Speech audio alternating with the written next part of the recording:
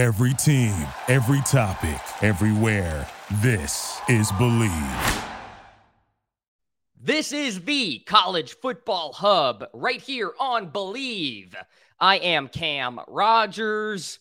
Your favorite team show will resume soon. For now, I'll be running through the biggest stories in college football. Be sure to follow me on Twitter, Instagram, Threads, at Cam Rogers Live. Well, let's start with the biggest headline in college football by far. Pat Fitzgerald fired. The Northwestern football head coach, led the program the last 17 seasons. Not anymore amid hazing allegations. Two former players provided details of the hazing, which was sexual in nature, to the Daily Northwestern student newspaper. The hazing was, quote, well known by many in the program. And truthfully, is anyone really shedding a tear over the fact that Pat Fitzgerald got fired? Like, this guy wasn't exactly lighting it up at Northwestern the last couple of years. And yes, the Wildcats got lucky going to a Big Ten championship game because the Big Ten West stinks as compared to the Big Ten East. The guy went 4-20 over the last two seasons. Even though we don't know if Fitzgerald knew about this, how can you possibly not know about all of these allegations when you've led a program for over a decade and you are a member of the College Football Hall of Fame? It would be truly bizarre if all of this was swept under the rug from Pat Fitzgerald. So we can work with a safe assumption that he knew and was complacent to it. He allowed it to happen. He should be fired. This toxic culture of sometimes what we see in college football seemingly is still around. Are there other D1 coaches out there allowing for this to happen? Coaches in the Hall of Fame that are allowing this to happen. How does this fire up a team? Like, really? If anything, it creates more animosity amongst the players. Like, what? Pat Fitzgerald fired, and I don't think Northwestern fans really care. Okay, let's talk about Big 12 Media Days beginning this week. Texas is the favorite to win the conference for the first time since 2011. Texas, are they back? Well, they haven't been lately. 13-12 in 2 seasons under Steve Sarkisian. The Big 12 will be a 14-team conference for 1 season at least. We've got Houston, UCF, BYU, and Cincinnati making the move to the conference. Oklahoma used to dominate the Big 12, but it has missed the title game the last 2 seasons.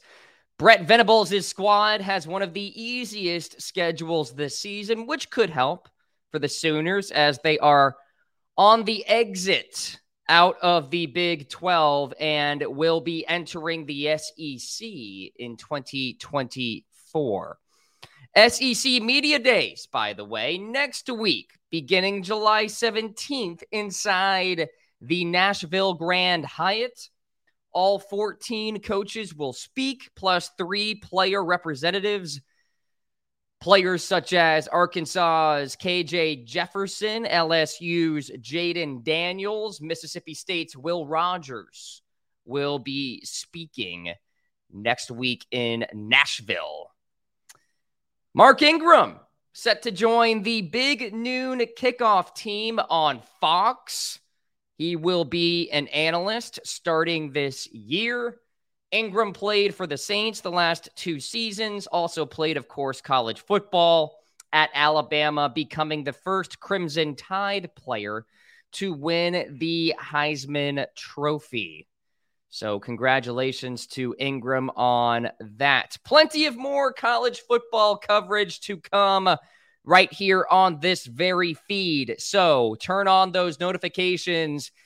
The College Football Report, College Football Hub will be coming to your phone as we go forward here. So thank you for tuning in. Again, Cam Rogers with you. Follow me on Twitter at Cam Rogers Live.